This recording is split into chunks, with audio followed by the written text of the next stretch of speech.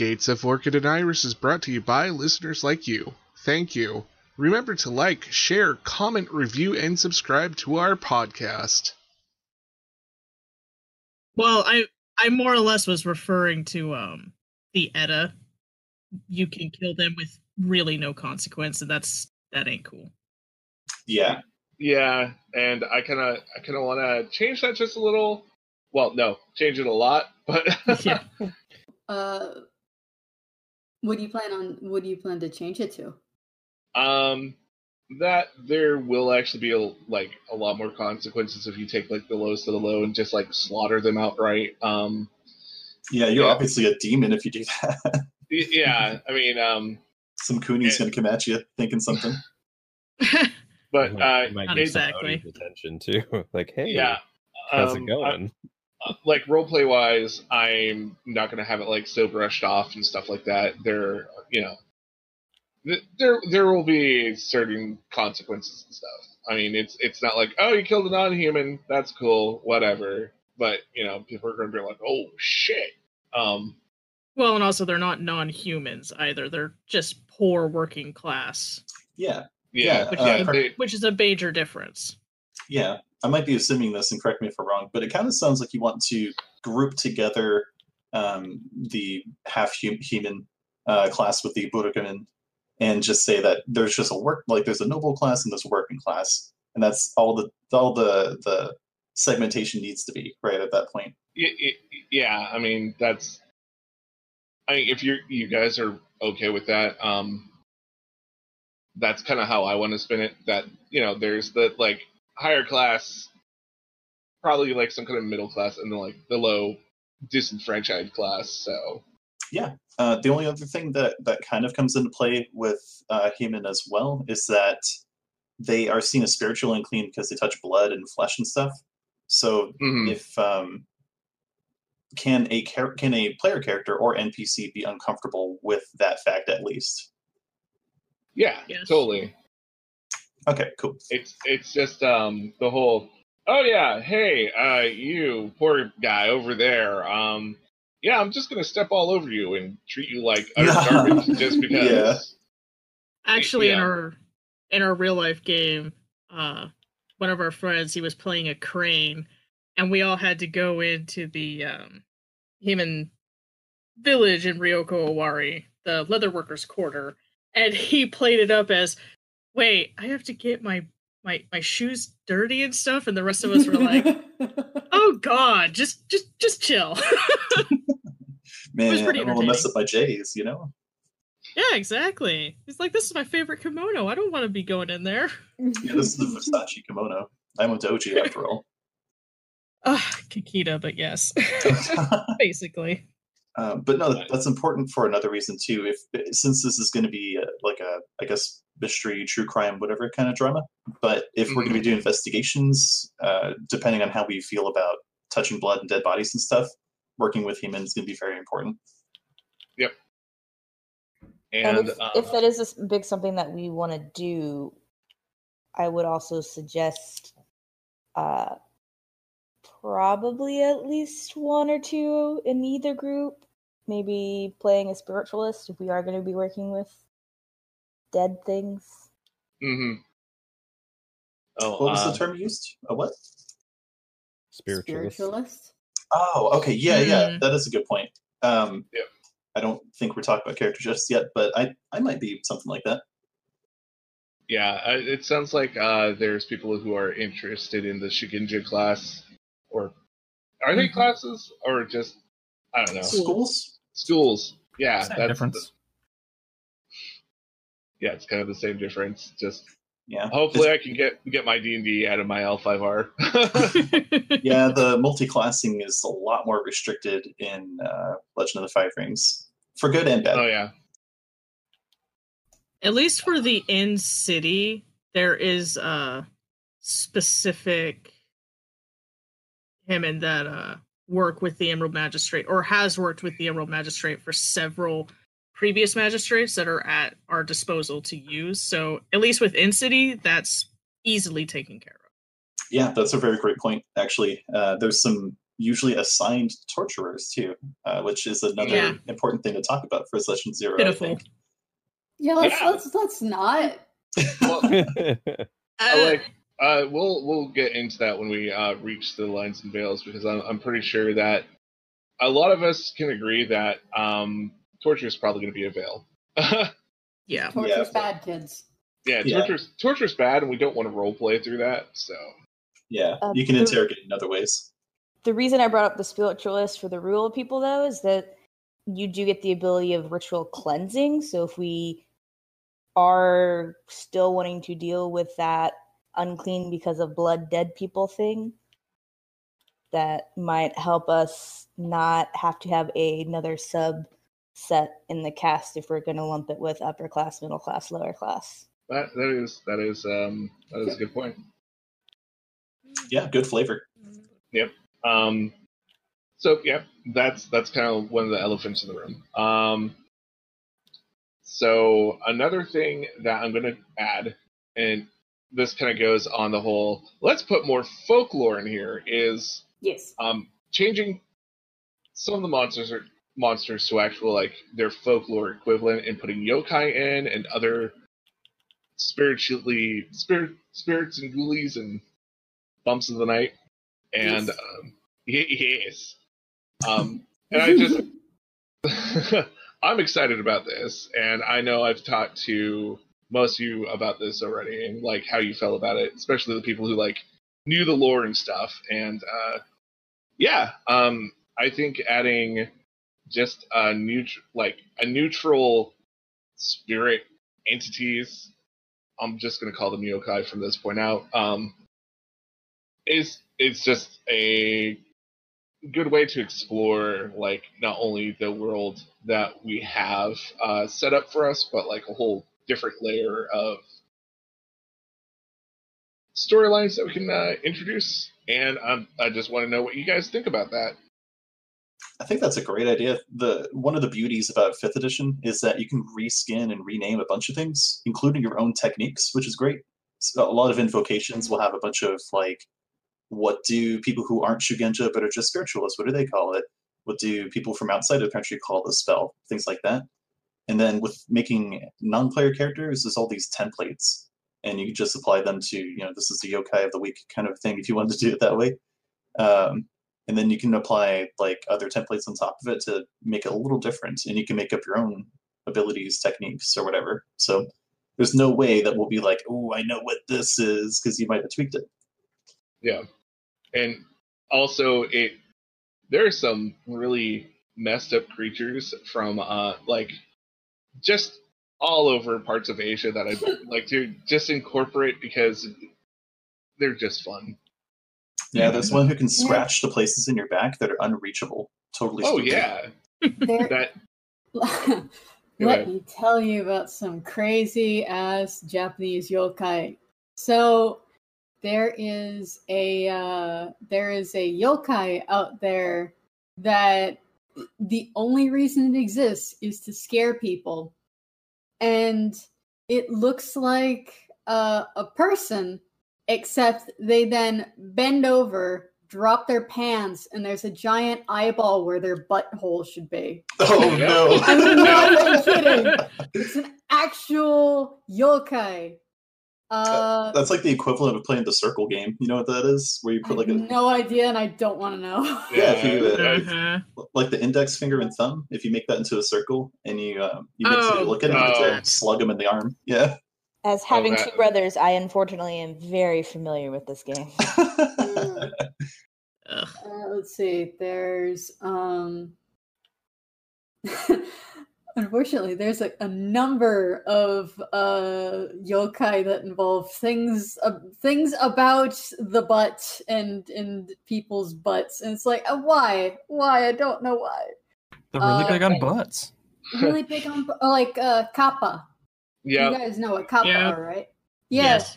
So they steal your soul by yanking it out your butt, and the way that you avoid them doing that is you fart on them. Yeah. Or what you can do is bow, because kappa have this concave like bowl on their head, and it's filled with water. And if there's no water in it, they lose all their power. So if you bow, they'll bow back. All the water falls out, you can get away. Kappa are really interesting and weird and just like very strange. Very strange. And I would like wobble that don't fall down.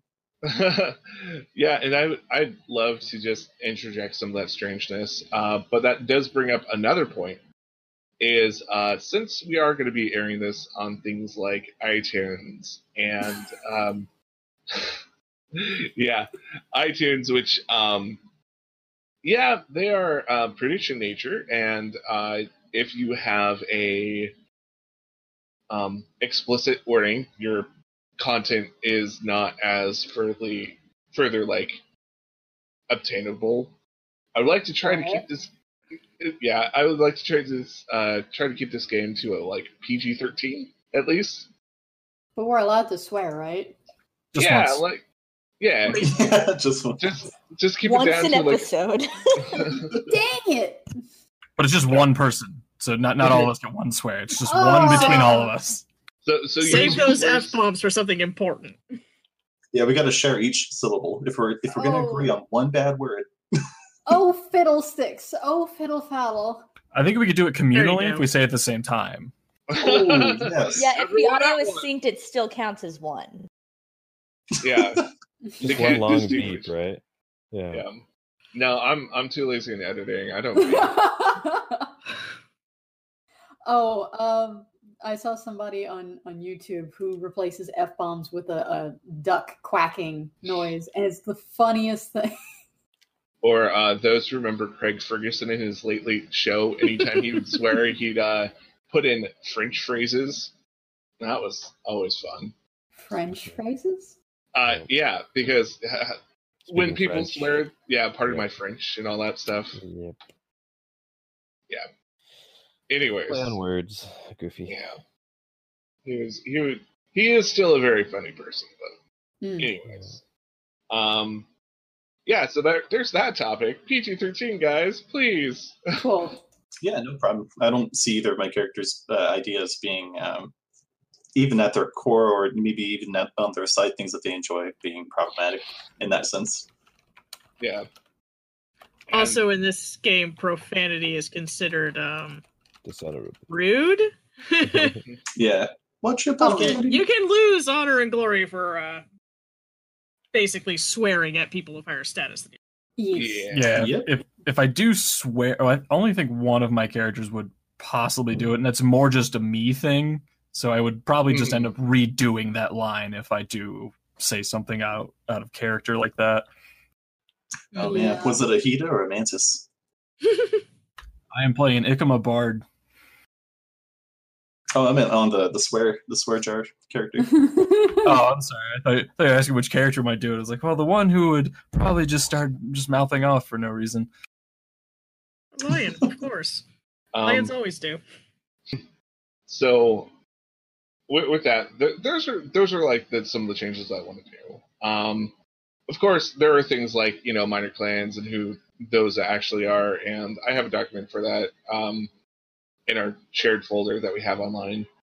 And that's probably one of the biggest major changes, depending on what version of L5 are you going for. The Hair Clan are actually northwest of Ryoko Owari. Oh. Yeah. So because of convenience. Where exactly, what clan are we in the territory of? You're in the Scorpion territory. Oh, fun. Yeah. That sounds bad. Oh, they're delightful. So that means they're kind of closer to Unicorn Lands. Are they under the Crane Clan or under the Unicorn Clan in as far as like what they answer to being a minor clan? They're a minor clan. They don't answer to a great clan. At least in my understanding, they don't. Hair clans. Yep. That could be true for this setting that we're in right now. Yeah. And few things timeline-wise. The three-man alliance has happened, and there's a very unhappy general out there for the Scorpion Clan, and so the three-man alliance for those playing at home includes the Sparrow, the Wasp, and the Fox. So, yeah, that's happened. And I can explain that later, or just insert some kind of long explanation for listeners. But anyways, we can always go over that later. Is there any changes to like setting system or whatnot that you guys kind of want to do? Oh, before I go that, major change to a major clan, the Unicorn.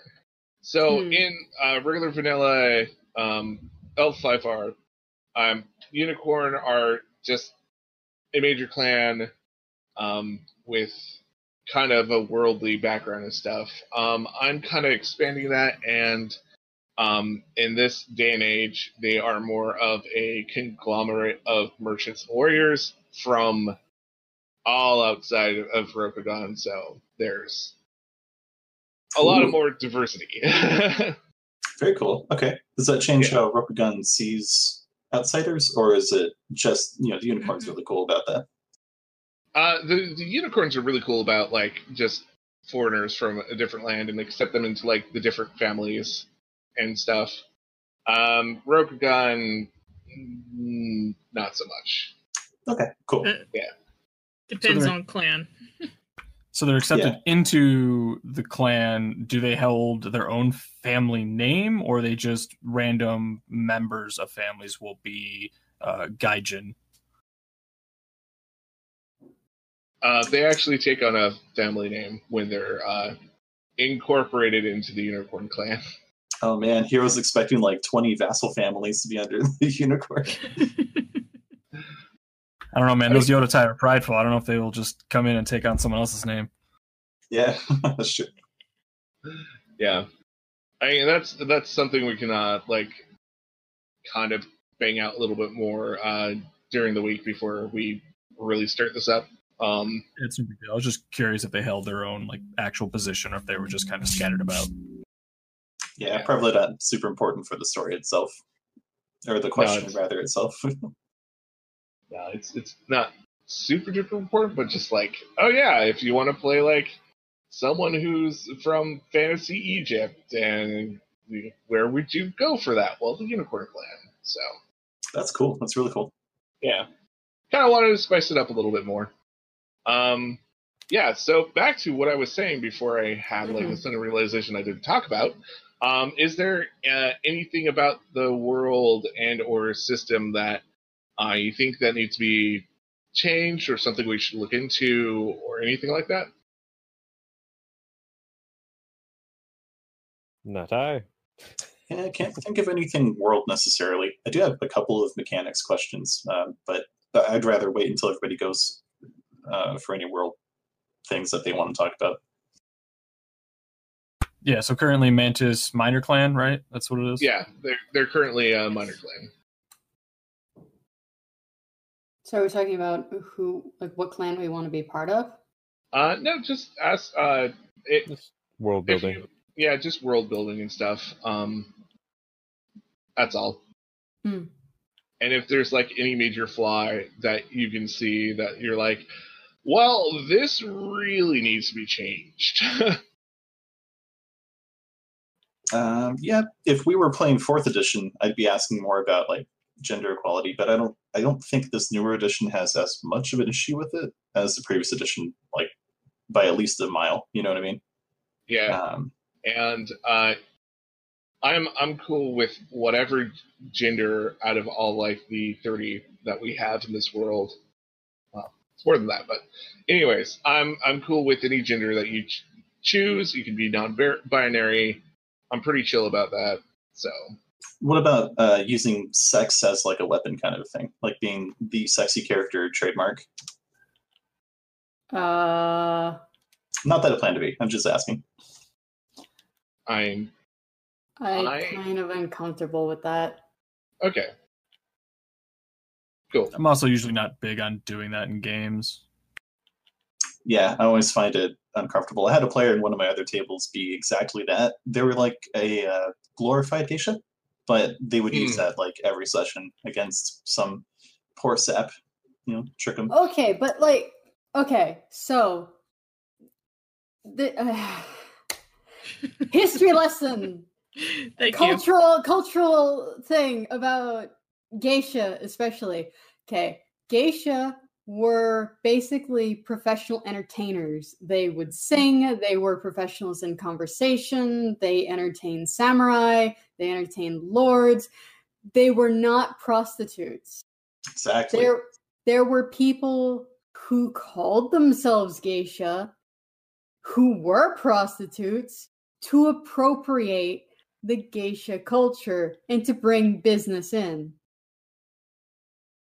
And that's very good point. And that just stained everything. Yep. Yeah, they're like hostess from cabaret clubs. That's a more modern-ish, even though that's like 50 years ago, probably by now, but that's a more modern example. That is. It's very similar. It's just a more updated version of it. There's clubs that gentlemen would go to, and a lady would just sit next to them, entertain them, and have polite conversation and drink and just socialize, but nothing hanky-panky went on. Yeah, so exactly. Like a host club, like modern day host club. Yes. Okay. Yeah, exactly. Okay. Yeah. All right. Geisha were basically a host club, and then, it got co-opted. Pop culture happened. More like Westerners happened, in my opinion. Yeah, you're not wrong. Yeah, I've always been unhappy with people going, "Oh, geishas, they're hookers," and it's just like, no, you're just showing how uncultured you are. Just please stop. But this game does imply there are sex workers in this world, and I usually like to portray them in a positive light, and because. Yeah. Man, samurai need to let some steam out sometimes, whether that be drinking a whole lot of sake or having a good time. Or both. Yeah, and it is one of the world's oldest professions, so I don't ignore it. And if somehow we get into those situations, we'll have to deal with that. Thank you for listening to Gates of Orchid and Iris. Remember to like, share, comment, review, and subscribe to our podcast. You can also support us through the listener support button on our Anchor.fm page. That's Anchor.fm/GOIL5R.